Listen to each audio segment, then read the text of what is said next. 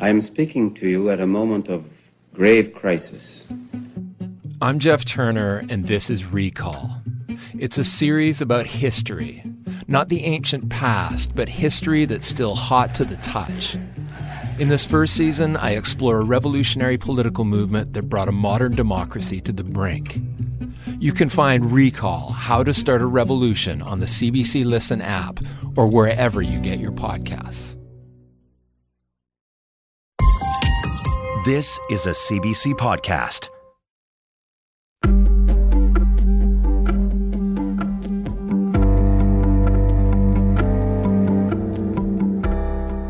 Let us say to the democracy, we Americans are vitally concerned in your defense of freedom. Welcome to Ideas. I'm Nala Ayed. We shall send you in ever-increasing numbers, ships, planes, tanks, guns. That is our purpose and our pledge. In January of 1941, Nazi Germany had occupied France, was bombing Britain, and was preparing to invade the Soviet Union. It was nearly a year before the attack on Pearl Harbor, and the United States was still officially neutral. But in his State of the Union address, U.S. President Franklin Roosevelt claimed that freedom itself was under attack. Freedom means the supremacy of human rights everywhere. Our support goes to those who struggle to gain those rights and keep them. And while arguing for greater U.S. involvement in the war, he described 4 basic rights which must be defended: freedom of speech, freedom of worship, freedom from want, and freedom from fear. In the case of real dangers, a healthy dose of fear is critical to living with their ever-present possibility. You can't have freedom from danger, but you can have freedom from fear. Fiona Hill is the final speaker in this year's BBC Reith Lectures. Hill is a British-American foreign affairs specialist and former member of the U.S. National Security Council. She was an advisor on Russia to former U.S. President Donald Trump and testified against him in his first impeachment trial. In this lecture, she examines what Roosevelt's freedom from fear means today. Putin is playing on the sum of everyone's fears. Putin's nuclear Armageddon is nothing more than nuclear blackmail. She argues that Russian President Vladimir Putin, during Russia's invasion of Ukraine, is masterful at manipulating fear in Ukraine and around the world. With the final BBC Reith Lecture from Washington, D.C., here's Fiona Hill.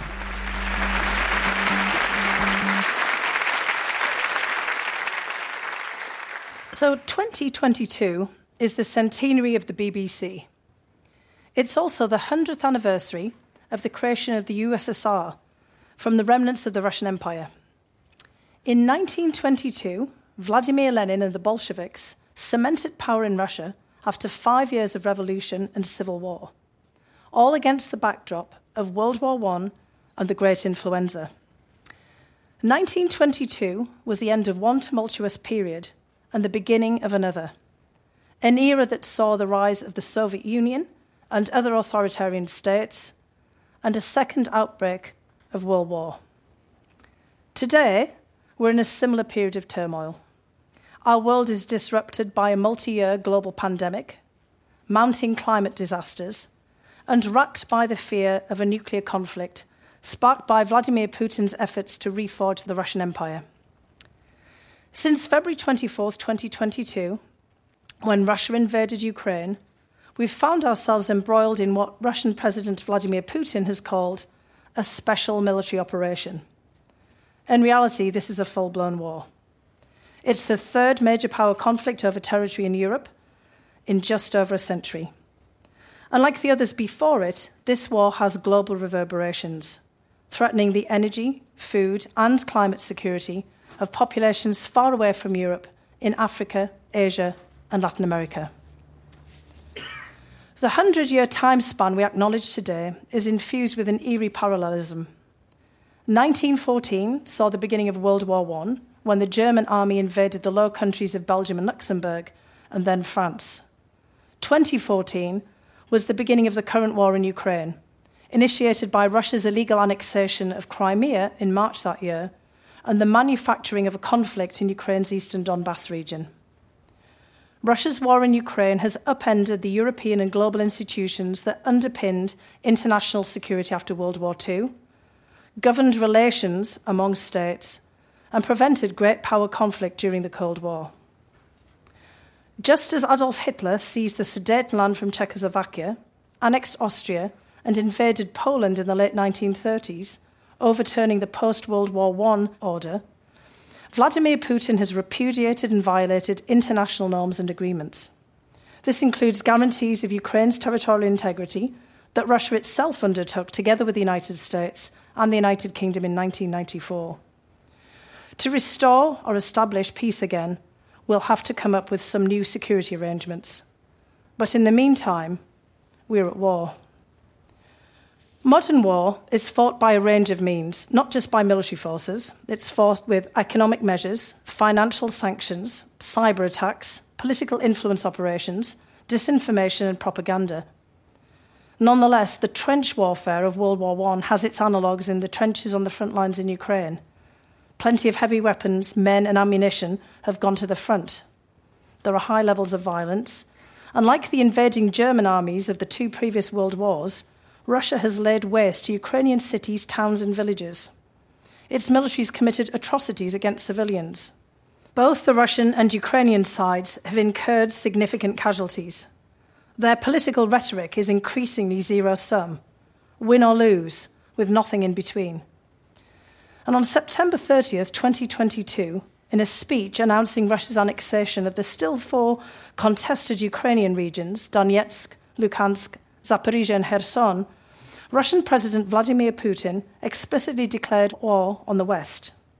Putin's annexation speech also evoked parallels between 1922 and 2022.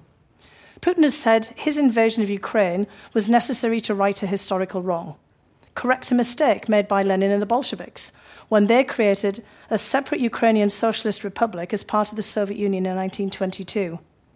Ukraine, Putin claims, is a state that should never have existed. And so Putin is forcing Europe to go back in time. He will now try to make sure that Ukraine is erased from the map.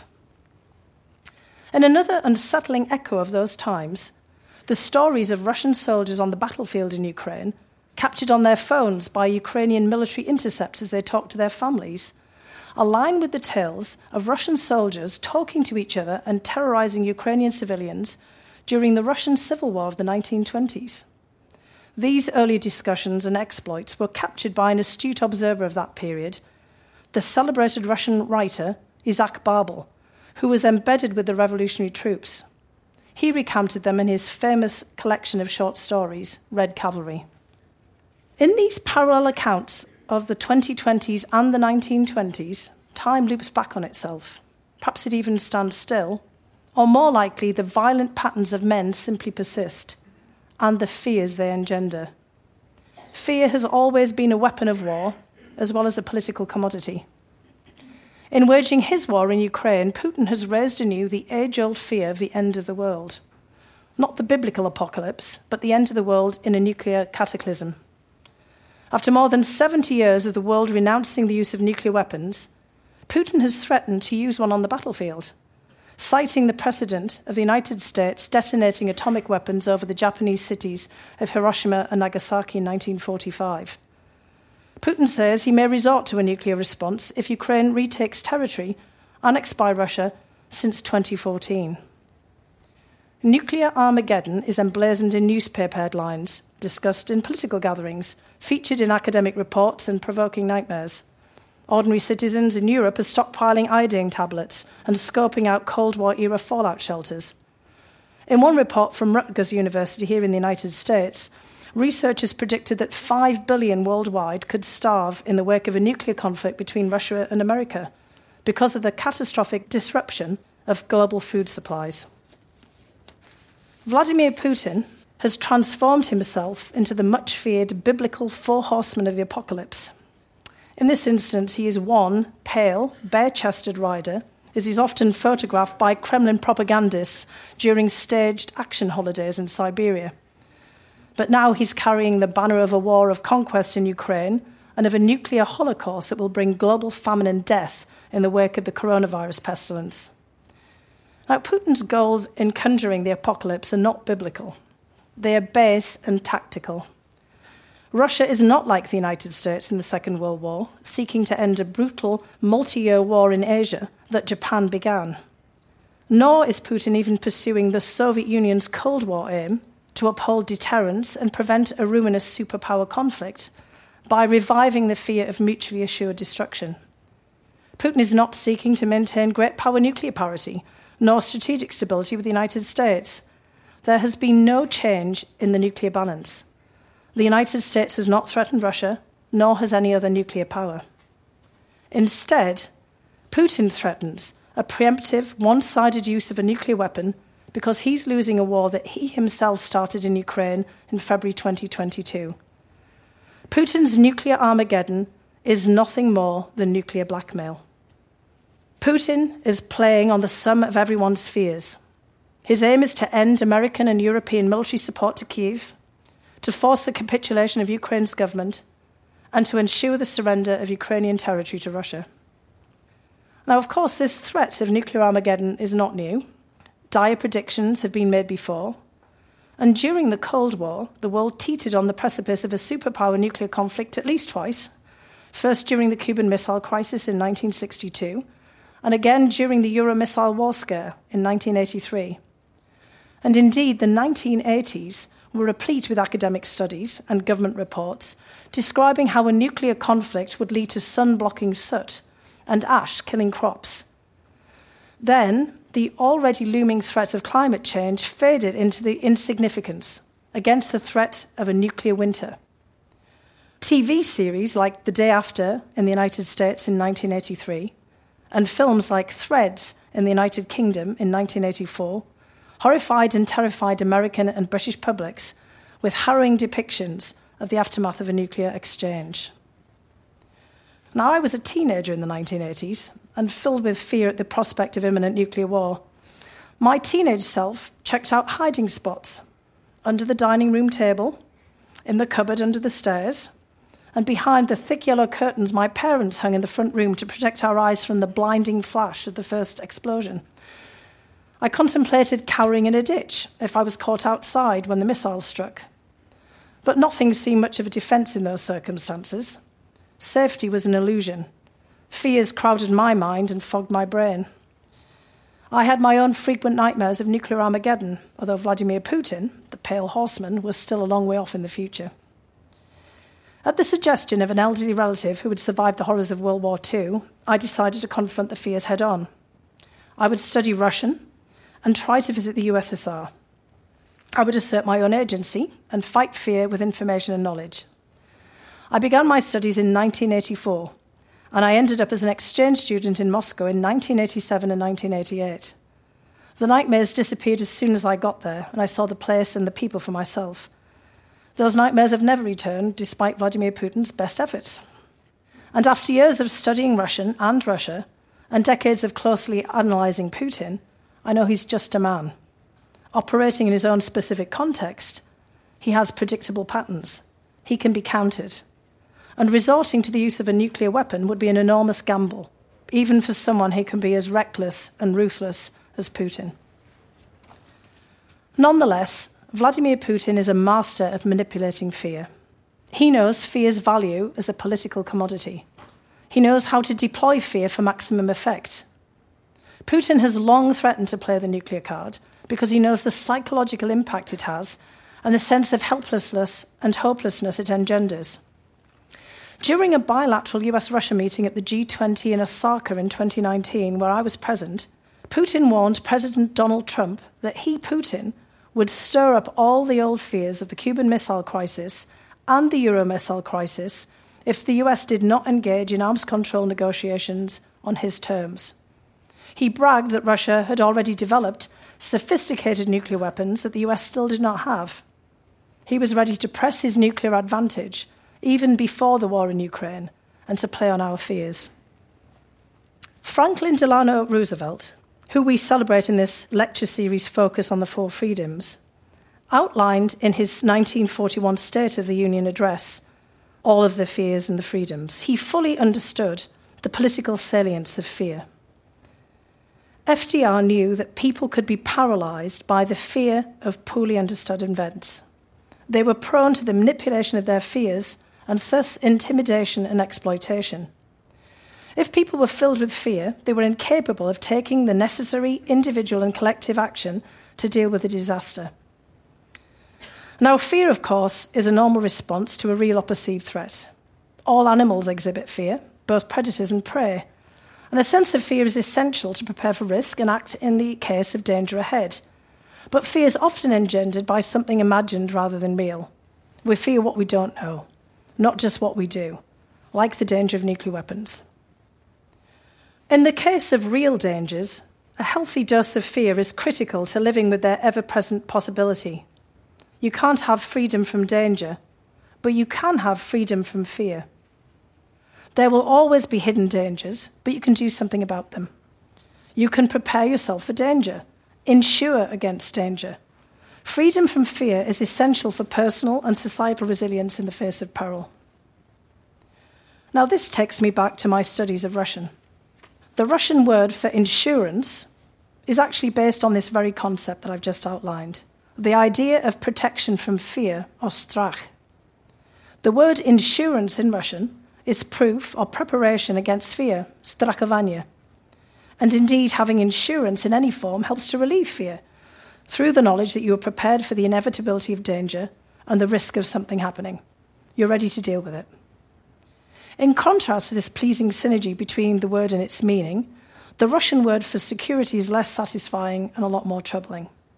Security is something that Vladimir Putin always craves, and he states his imperative in everything that he does, including invading Ukraine. He's invaded Ukraine to ensure Russia's security by taking Ukraine off the map. Now, the Russian word for security is bezopasnost, or literally, without danger. In effect, the Russian word for security is safety in absolute terms. This suggests that the Russian concept or idea of security seeks the impossible, the creation of a world without danger, where everyone can be completely safe at all times.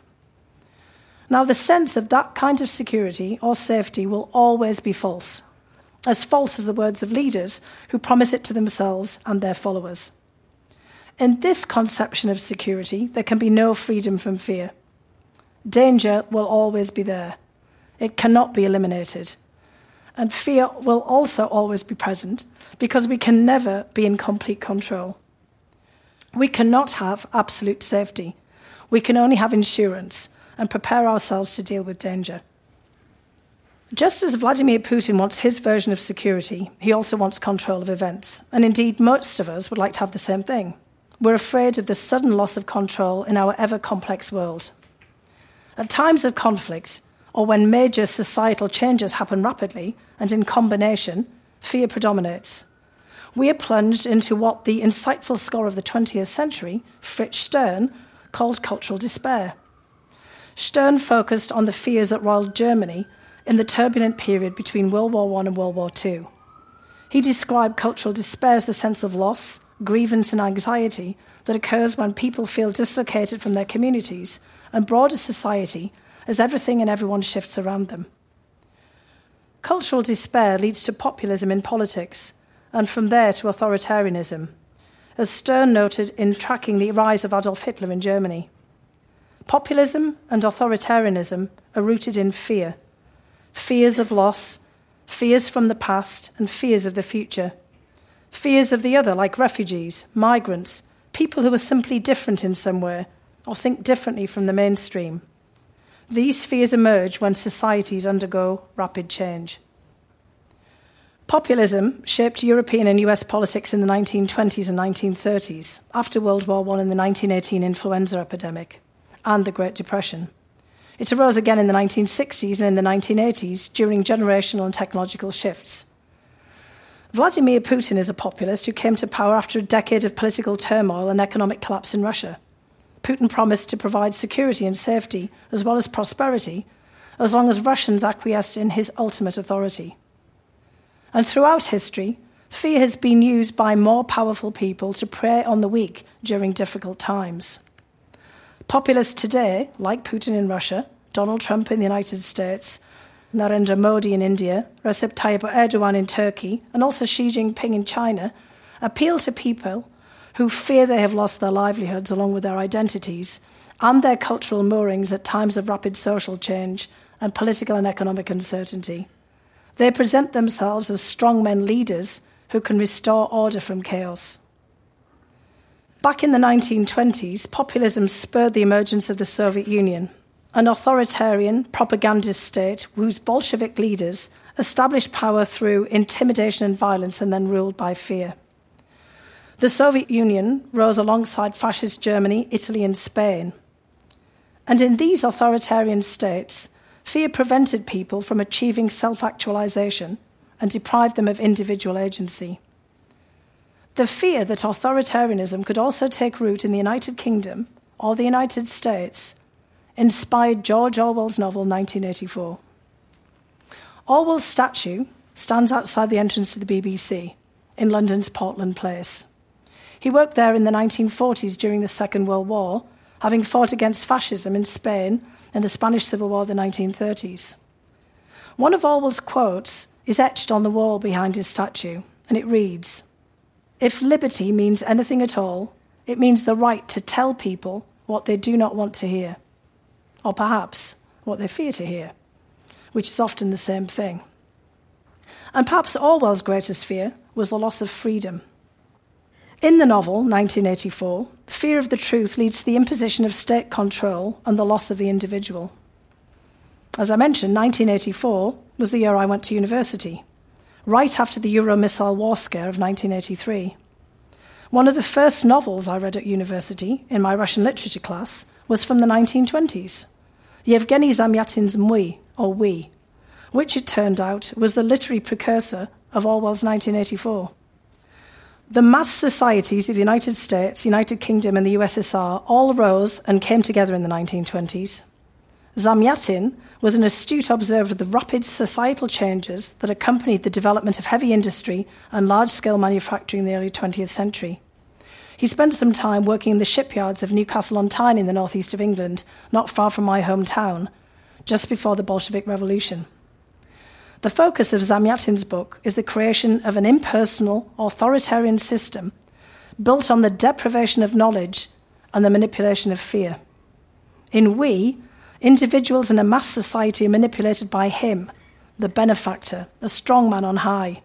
They're transformed into a homogeneous, cowed collective.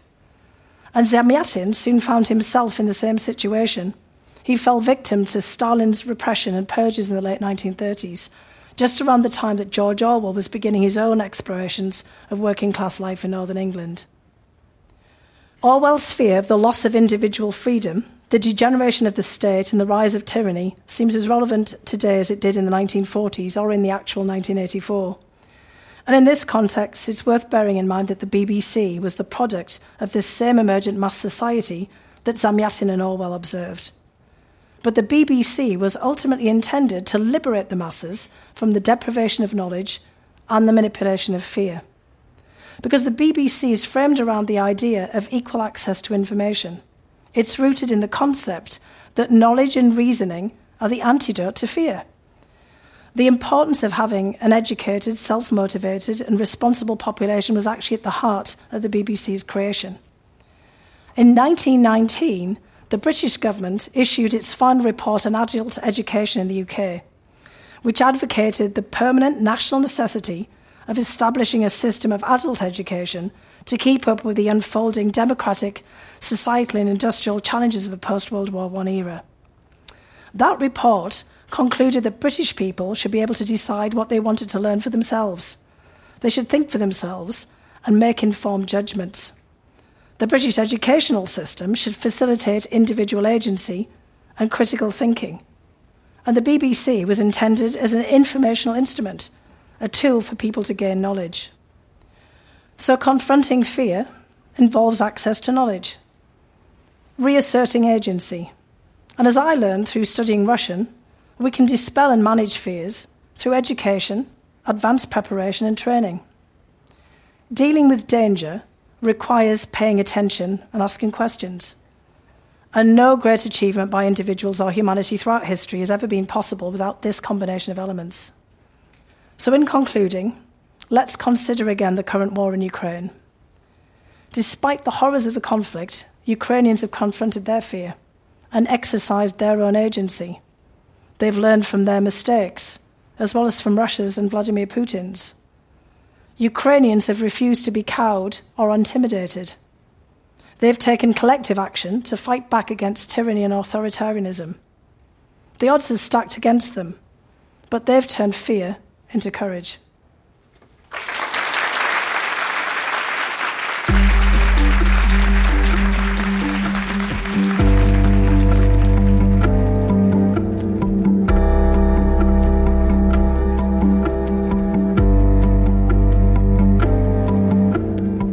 You're listening to Ideas on CBC Radio 1 in Canada, across North America on Sirius XM, in Australia on ABC Radio National, and around the world at cbc.ca/ideas.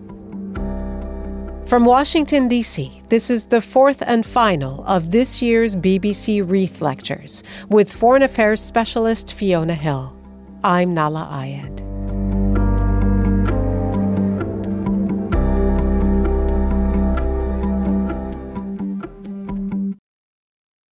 I'm Helena Bonham Carter, and for BBC Radio 4, this is History's Secret Heroes, a new series of rarely heard tales from World War II.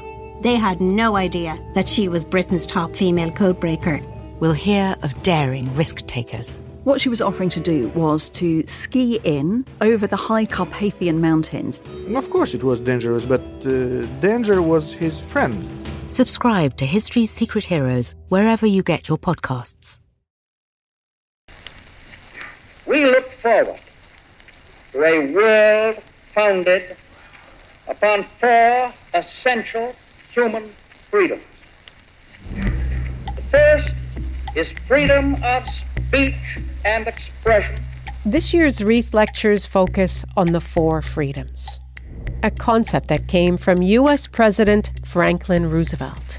The second, freedom of every person to worship God in his own way, everywhere in the world. In his State of the Union speech of 1941, he argued there are four essential freedoms that all people are owed. The third is freedom from want. Freedom of speech, freedom of worship, freedom from want, and freedom from fear.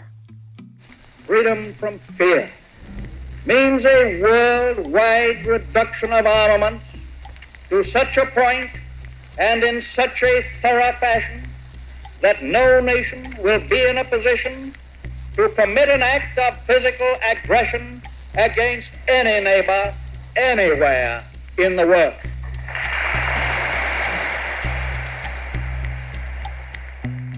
In this lecture, Hill argues that freedom from fear does not just require courage, it requires good information. And the Russian government, during its invasion of Ukraine, is adept at spreading bad information. Here's the second part of her lecture, followed by a Q&A hosted by the BBC's Anita Anand.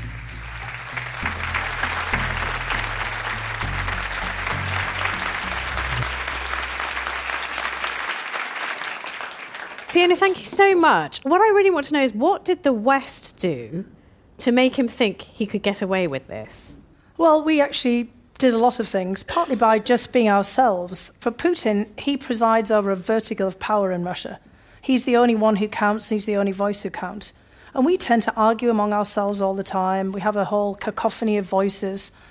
It's not really kind of clear, whether we've made our mind up or something, whether when we're fighting with each other, it means that, we hate each other and we're not going to be able to get together in the case of a problem. So Putin actually thought we were in complete disarray. There'd been the pullout of Afghanistan, that had been something of a shambles. There'd been Brexit, of course, with the United Kingdom leaving Europe and then fighting with France over all kinds of issues. In Germany, Chancellor Angela Merkel had left, and then there was a new untested coalition government. And just on every front, when Putin looked at it in NATO, in the European Union, there was always somebody bickering with each other. And all of our politicians look unpopular. Vladimir Putin's the guy who has 80% approval ratings, and we're lucky if most of our politicians have about 8. So Putin clearly thought that if he did something, we wouldn't do anything in response. And also we were addicted to Russian oil and gas. So his calculation was that he would move into Ukraine with impunity, just like he'd invaded Georgia in 2008, and we hadn't really done very much when he'd intervened in Syria, for example. So for him, this was a very propitious moment. There is a school of thought that he is the precipitator of a lot of the chaos around the world. How much is true that he is the puppet master behind a lot of the chaos? He actually just piles on. He's not really the puppet master. I mean, actually, he'd like us to think that he is. And in fact, when we actually give him that credit, we pile on ourselves as well. We give him, much more advantage, in fact, to mess about, because the whole idea that Vladimir Putin could be in there messing about in our elections or, carrying out all kinds of atrocity on every front gives the Russians even more reach than, they actually do in effect. What we see instead from Putin and the people around him is that they're looking for larger trends. I mean, this goes actually back to the early Bolshevik and early Soviet period, where they just looked to see where they could kind of meddle and encourage and nudge a trend in a certain direction. So Putin, I would just say, is an accelerant on fires that are already burning. And he takes advantage of the things that people do to each other. So any kind of disunity on our part, he just tries to basically exacerbate it, to sort of jump in and make things worse. And he can do that verbally. I mean, you often see him in his television pronouncements, for example, or he can actually do it in much more active ways, in what the Russians call, in fact, active measures, by getting somebody like Yevgeny Prigozhin, somebody who's often in the news these days, the head of the paramilitary organization, the Wagner Group, and the former chef, the head of the Kremlin catering company, who set up the Internet Research Agency in St. Petersburg that meddled in the 2016 election. In fact, has recently taken credit for doing that, and also said he's been meddling again in recent elections in the United States. He can set someone like that up to actually actively do something to stir up trouble. Okay. I'm very keen to open it up to our audience here in Washington, D.C. I would very dearly like, we've got a lot of young faces who are going to be the diplomatic service of the future. I'd love to take a student's question, first of all. And the gentleman there. Thank you so much, Dr. Hill. My name's Colin Coulter. I'm a second-year MA candidate here at Johns Hopkins Heiss. You spoke quite a bit about how Putin manipulates fear to get what he wants. I was hoping you could speak a bit about President Zelensky and his role in helping defeat fear and his PR campaigns. What do you make of him as a wartime leader? I mean, obviously, one of the ultimate wartime leaders was Winston Churchill, the leader of Great Britain during World War II, who people often look to as the model of a wartime leader. He wasn't actually quite so successful when he came back in peacetime. But the secret of Churchill's wartime leadership was, of course, rhetorical as much as anything else. And Volodymyr Zelensky, has actually proved to be really a master at rhetoric. Now, part of it's because he's an actor. He understands the importance of words, the importance of playing a role, which Winston Churchill also, I think he was a bit of an amateur actor himself, but he also understood that you stepped into a role, that you made it very important for yourself not to show fear because you were trying to model courage. I think that's what Volodymyr Zelensky has done. I mean, we don't know for sure if he really did say, when he was asked if he would like to leave Kiev at the very beginning of the war, but it's now become not just a meme, but an incredible slogan, I don't need a ride, I need ammunition. But it's the kind of statements that Churchill, of course, perfected during World War II. So he's been actually, I think, the consummate wartime leader. You were sort of drawing a parallel between Churchill and Zelensky, and thank you for the question, by the way. But does that mean that we are in a parallel situation where it is going to get bigger and uglier in the near future? This war has had global reverberations. It's not something that's just contained in Ukraine. And Vladimir Putin has been, trying to whip up the rest of the world in his support, just as Ukraine has also been doing the same. And the refugee crisis, the largest refugee crisis from Ukraine in Europe since World War II. This is the largest military conflict on European soil since World War II, and many of the same hallmarks of war from World War I and World War II are also present. Are our children going to have to do nuclear drills in the near future? Well, people are certainly worrying about that. There's definitely that feeling of trepidation and fear again. What do you feel, though? I actually don't feel quite so frightened and intimidated by this. again, because of trying to understand what's going on in Russia and why is Putin doing this. In many respects, for him, just talking about nuclear war already has an effect. Psychologically, we're all thinking about it. He wants us to talk about it all the time. So understanding that in some respects we fall into his trap when we start to think about this is also really important. Back in the 1980s, when I was a teenager, in 1983 and 1984, against the backdrop of the war scare, I was terrified during the Euro missile crisis. I mean, I literally was frozen with fear at times, just like all of my friends were. I remember being in high school and people saying, what's the point of doing our exams? We're all going to die. You know, figuring out there was nowhere we could hide. I mean, the cupboard under the stairs of my parents, there was only 2 of us could get in, so 2 members of the family were going to be incinerated. You know, my father putting ridiculously large curtains on the window in case there was the flash of light, you know, the missile hitting, you know, Bishop Auckland in County Durham, direct hit, which seemed unlikely, but nonetheless, you know, we had those kinds of fears and nightmares. And so, you know, when you start to look into this, you understand the whole issues of how they play out. And I think, in a way, he's playing on our fears more than anything else. I'm Constanze Stelzenmüller. Fiona, Russia has been escalating its attacks on Ukraine. The Biden administration has been notably empathetic with the German government in its fear of escalation. I think they have acted very much in tandem in being very prudent, in refusing certain weapons deliveries, in making assurances to the Russians that we would not cross certain red lines. Where does this end? Should we be fearful of escalation, given that Putin clearly is not? Well, again, Putin is trying to manipulate our fears of precisely this issue of escalation, because Putin has made it clear that escalation could result in nuclear war. Now, what he means by nuclear war is him, Vladimir Putin, figuring out a way of detonating a tactical battlefield nuclear weapon on Ukraine, a substrategic nuclear weapon in Ukraine. So it's a one-sided nuclear war. It doesn't have to escalate any further, but Putin would like us to think so, because he knows how terrified everybody was in the 1960s with the Cuban Missile Crisis, and again in the 1980s with the Euro missile crisis. So part of his escalation is to give people the thought that nuclear war is just around the corner, because Putin knows that there are vast swathes of people in Europe and elsewhere in the world who want this war to stop, because this war is creating a lot of harm for other people in terms of energy and food shortages. Famine in parts of the Middle East and Africa is looming. But also Putin himself wants this war to stop, but on his terms, because time is not on Vladimir Putin's side. As we move into 2023, Vladimir Putin and the Russian military are running out of stuff. He's been throwing a lot of men and equipment and ammunition at this war, and it hasn't gone anywhere in the direction that he thought it would. He thought this would be over in a matter of days, and it's months now. Putin's hoping that the fear of escalation, the fear of refugees, the fear of all this destruction will get Europeans to push Ukraine towards making a deal and surrendering and capitulating. But then how do we de-escalate?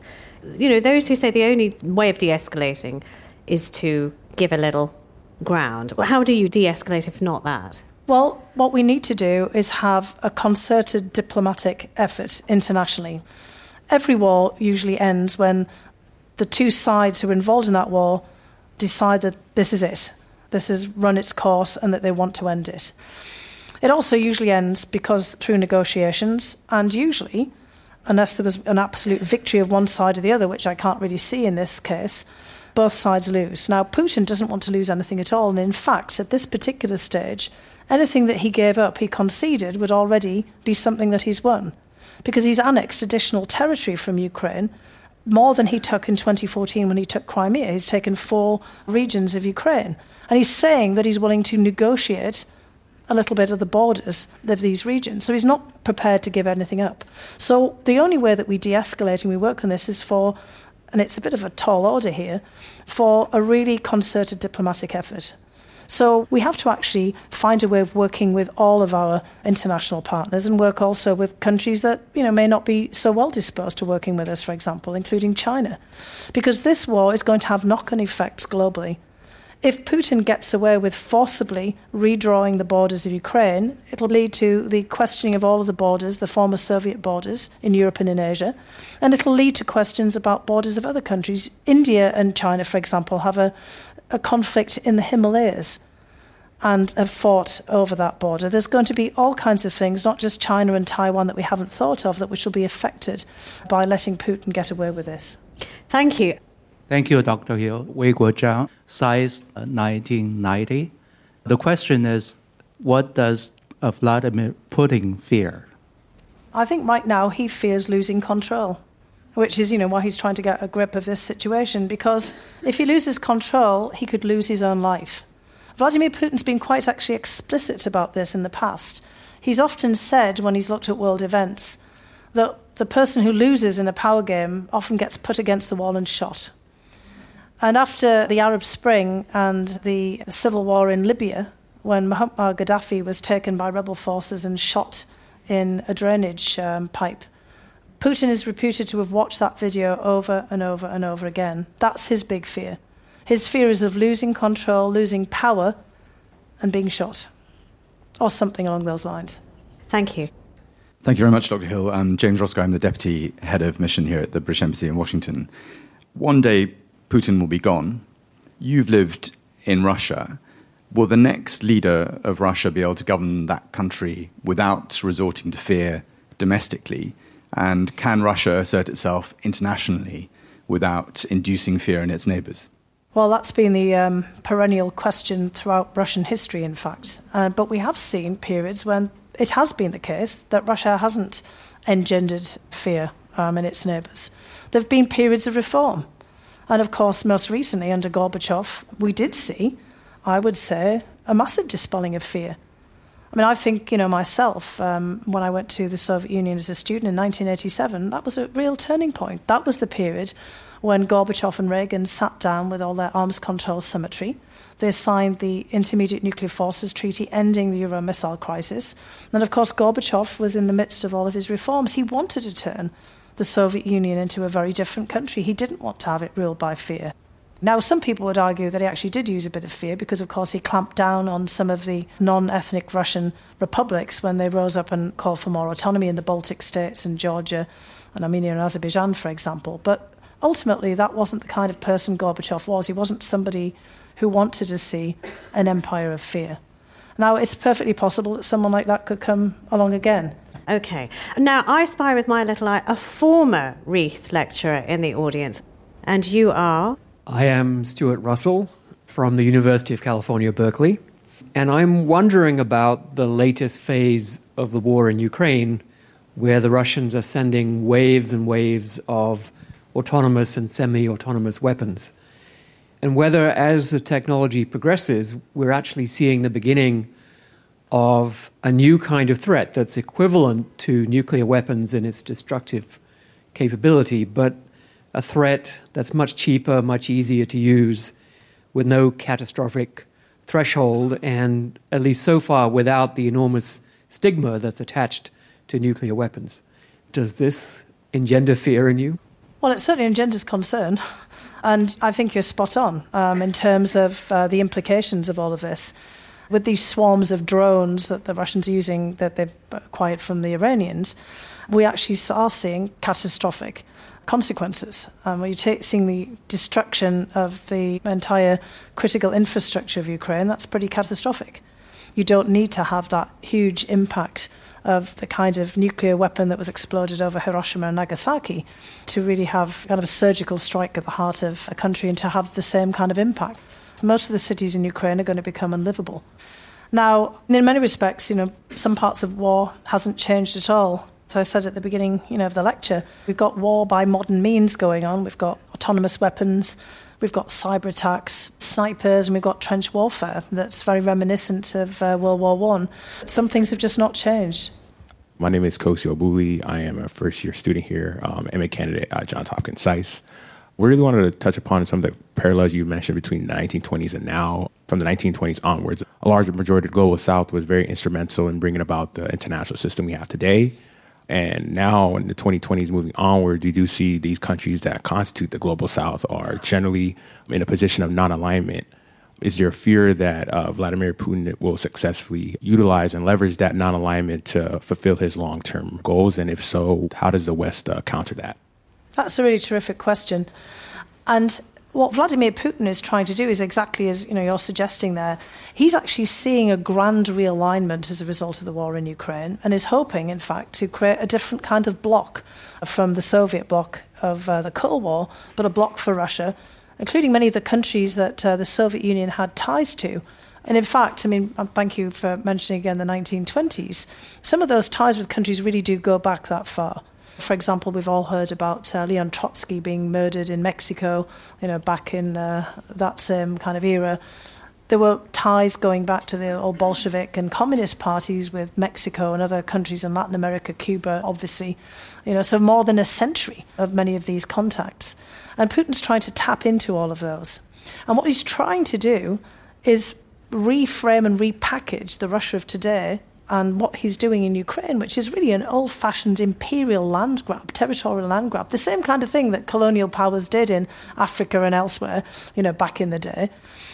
And he's trying to basically present Russia as still the leader of the non-aligned, neo- or post-colonial liberationist movements, the sort of neo-Marxist movements of the 1950s and 1960s. And he's trying to appeal to the same sets or parallel sets of leaders in all of these countries. And he's been getting some traction. People in the Kremlin, people around him, have been reaching out with propaganda and social media with all sorts of different hashtags and things. They've been really appealing to that kind of idea of Russia as the successor state to the Soviet Union as not a colonial power. Because Russia, of course, didn't colonize parts of Latin America and Africa and Asia, so he's able to tap into that. So one of the things that we actually have to do, and the US is perhaps not the perfect messenger for this, and neither is the United Kingdom, frankly, or France, any of the other old colonial powers, but we need to think of ways of getting out there. The Ukrainians are trying to do this right now to explain exactly what is happening. There are places in the world where they say America has lost any kind of moral high ground that it thought it might once have had. The Middle East, sending drones to have engagements in places like Waziristan, where wedding parties might be blown up. There are a number of countries that are now turning around and looking at America saying, your message is do as I say and not as I do, so why should I anymore? But this is also a dilemma, because what Putin is trying to do is make this a war between the United States and Russia. It's not. This is a war between Russia and Ukraine. And the problem, of course, is that Putin is trying to always play whataboutism and trying to make it all the time as if this is a proxy war between the United States and Russia. And so in that context, he's always able to point to, well, what about the United States did? What about the United States did in Iraq? Or what about the United States did in Afghanistan? What about the United States did Haiti, for example, or anywhere where the United States has had some kind of flawed intervention in the past? So what we need to do is constantly reframing this. And I do think, in actual fact, that countries like Kenya and Ghana, they've been quite outspoken on behalf of Ukraine and the United Nations, get this. So it's really kind of a question of who the messenger is and what the framing of this is. We're going to have time for two more quick questions. There is a woman in yellow at the back. My name is Erin Thomas, and I'm a class of 2021 graduate of Johns Hopkins SAIS. My question is, earlier you mentioned that Vladimir Putin's approval rating is about 80%. Could you speak on the role that dissent is having on the Russian war effort, and what population makes up that 20%? Yeah, at one point, Putin's ratings were 80%. In fact, after he annexed Crimea in 2014, it hasn't been that high of late. And in fact, I think we're fairly convinced now, when we're looking at Russian polling, that his popularity is really dipping quite sharply.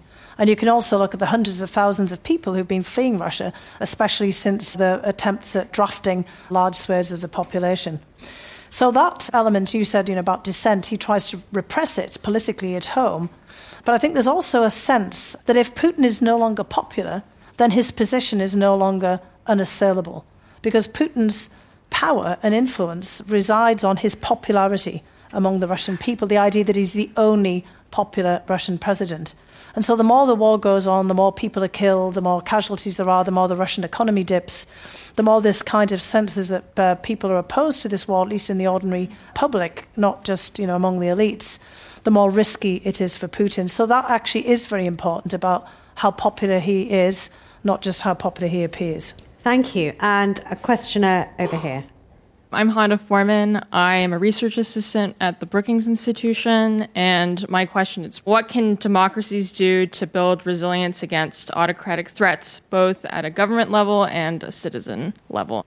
Look, I think that it's the societal, the grassroots level that is actually the most important. I mean, we can have legislation and we can have all kinds of prohibitions against disinformation or intervention, in our politics in some way, in our national security realm. But ultimately, it's all of us who play an important part in democracy, and it's the way that we engage with each other.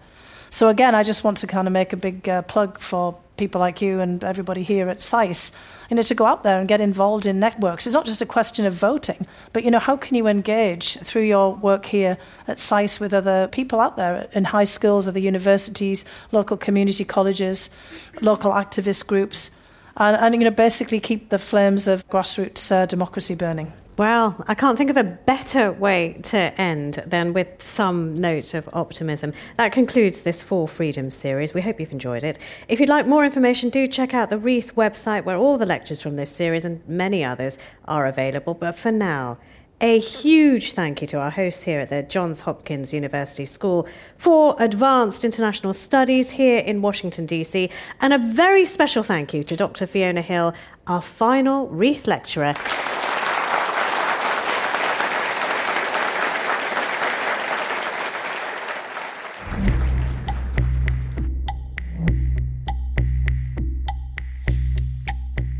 You are listening to Ideas and to the annual Reith Lectures from the BBC.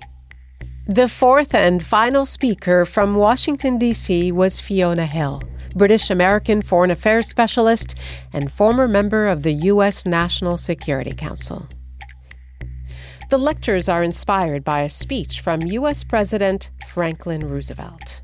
In 1941, Roosevelt used his State of the Union address to support American involvement in the Second World War. Freedom from fear means a worldwide reduction of armaments to such a point and in such a thorough fashion that no nation will be in a position to commit an act of physical aggression against any neighbor anywhere in the world. It is a definite basis for a kind of world attainable in our own time and generation.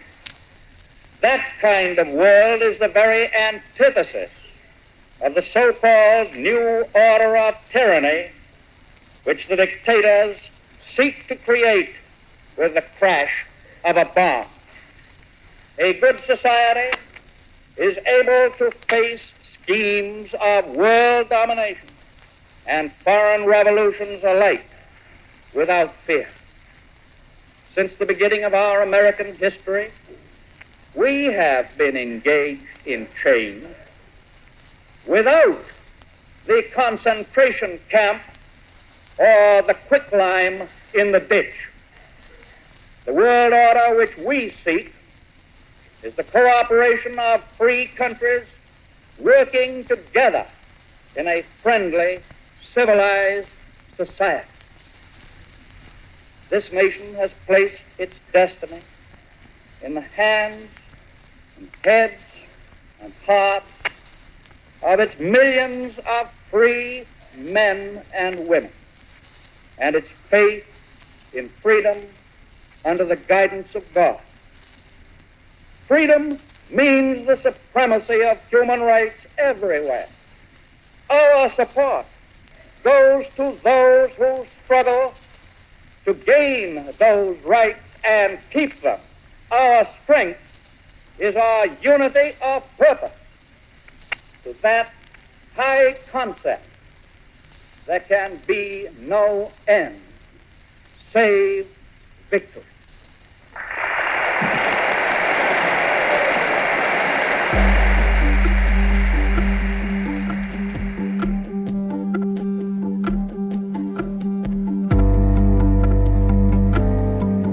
If you'd like to comment on anything you've heard in this episode or in any other, you can do that on our website, cbc.ca/ideas,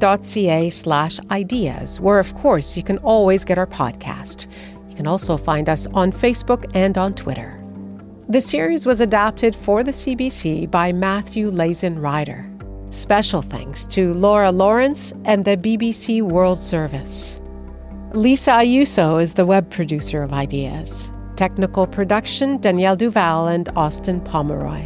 Senior producer, Nicola Luksic. The executive producer of Ideas is Greg Kelly, and I'm Nala Ayed. For more CBC podcasts, go to cbc.ca/podcasts.